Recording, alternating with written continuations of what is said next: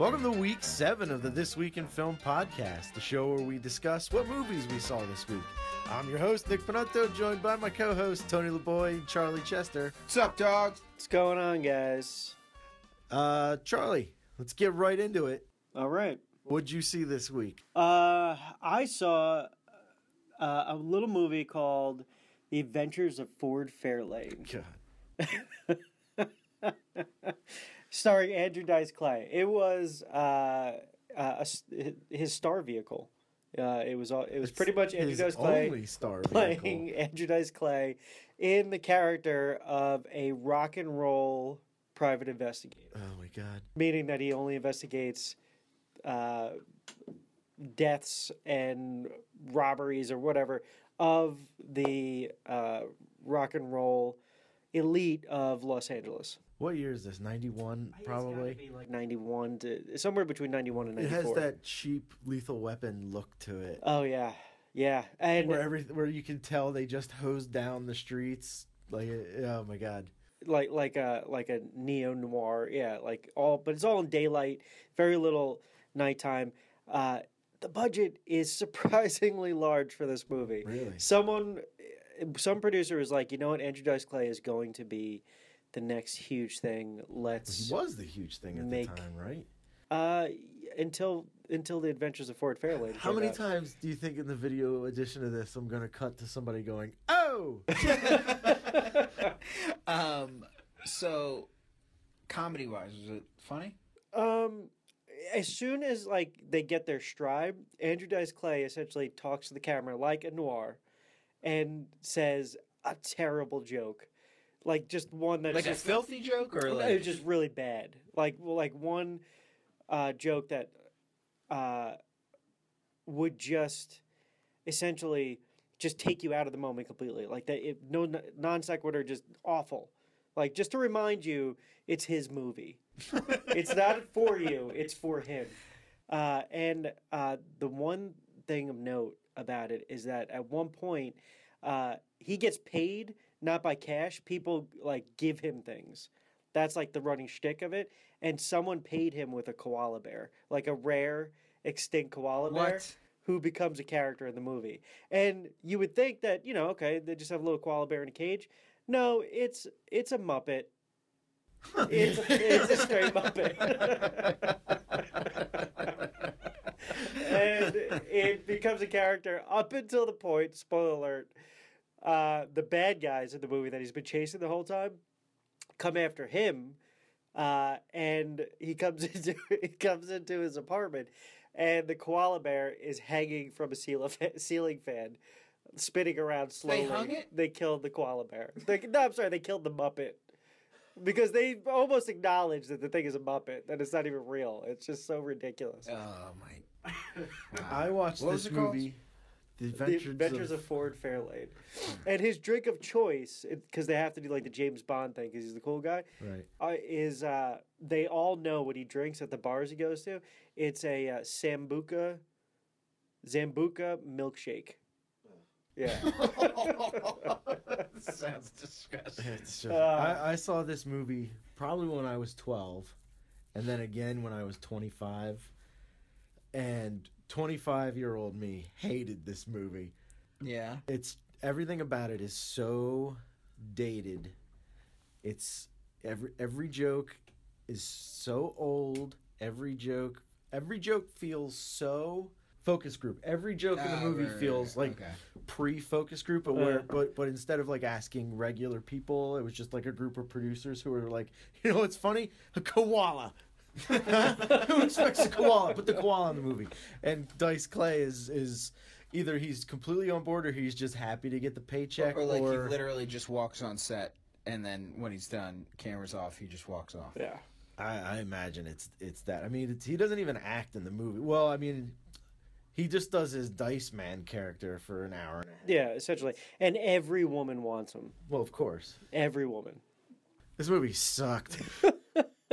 They even throw in that heartfelt where a moment where there's a kid who tries to hire him to find his dad, who you assume left him You know, as a it, like orphaned him because he's just a beach child, just running up and down the beach the whole movie, and so they throw that in there. It's got no business in the movie, just so that they can end with Andrew Dice Clay adopting this kid for no good reason. Oh. I googled Sambuca milkshake, and the first thing that comes up is The Adventures of Ford Fairlane. Yeah, this is definitely one of those movies where if it came out when you were probably 16, 17, 18, you'd love it. Yeah. But anyone before or after it probably Just hates it. won't It's just understand got to it. be right in that pre-adult wheelhouse. Yeah. I have a movie like that, but we'll talk about that later. That movie's for 7-year-olds. I still watch it today. Nick, what the hell did you see this week? This week I watched Cartel Land and Trumbo. We saw Cartel in last week. Yes, we did. And I just wanted to say a couple things about it. If you have 14 minutes of time, I'll be sure to go into it. Cartel Land I thought was a good documentary. The best thing I thought about it was you get to actually watch the spiral of corruption repeat itself. Mm-hmm. And Trumbo I thought was a pretty good movie that had outstanding performances. Yes. Competently directed. Nothing like crazy style. No, Just- it was just a well good looking directed. period piece. I just thought like a lot of the plot was not answered. Like spoiler alert. No, on Trumbo, I didn't see And this isn't real big because they don't go into it at all.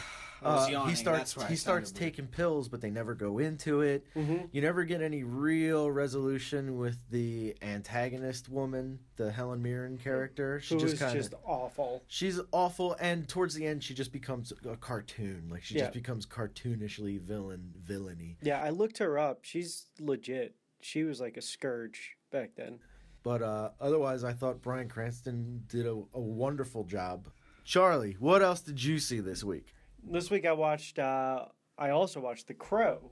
Oh, Yeah, when was that? 93. It was a I big early don't 90s know. week for me. Pretty much. Alex Proyas. It was pretty much his breakout flick. Before that, I think he was just doing music videos. But it is dark, moody, stylistic, and it totally holds up. I don't think many people would agree with me with that, but I think it completely still is relevant.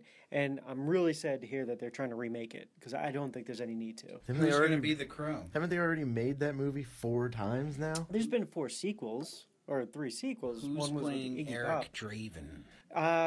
Not been cast yet. Basic plot structure of just like, guy, girl gets killed, comes back from the dead, and the whole movie is about his revenge and redemption. And his pet bird. And his pet bird. Yeah.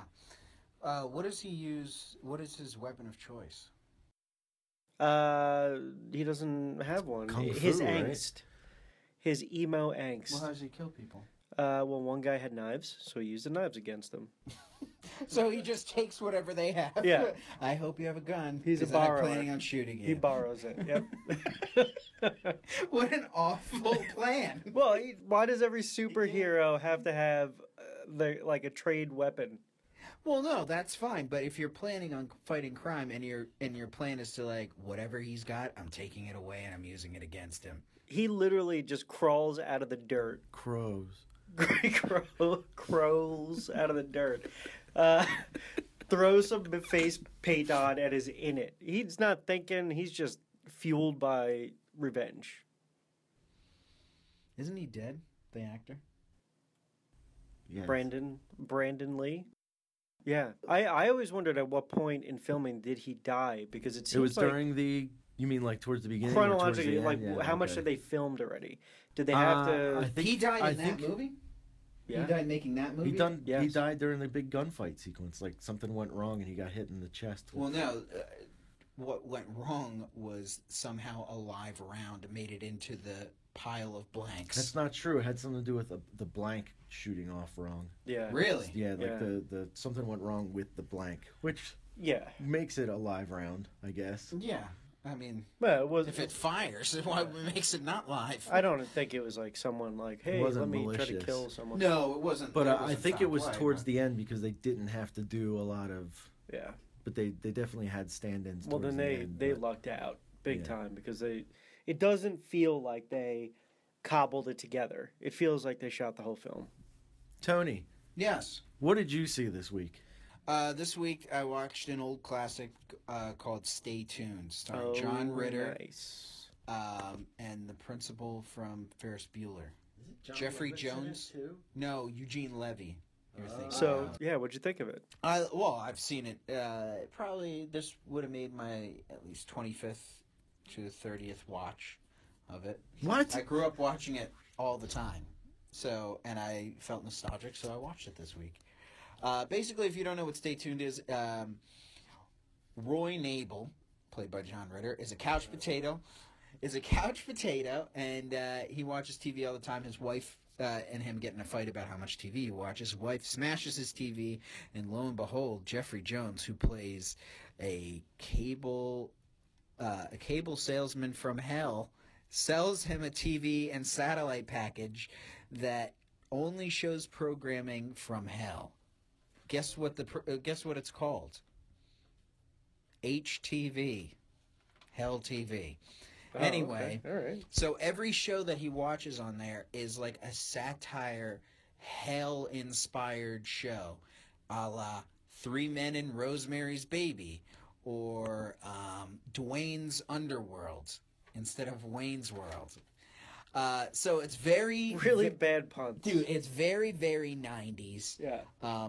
So basically, what ends up happening is Roy and his wife get sucked in through the satellite and get sucked into the TV, and then that starts the game, which basically they're in purgatory and they have to go throughout and survive for an amount of time inside Hell TV, bouncing from show to show, and keep trying to survive. And eventually, Roy gets out. But his wife was never invited in because she didn't buy the cable package. So he has to go back in and save her.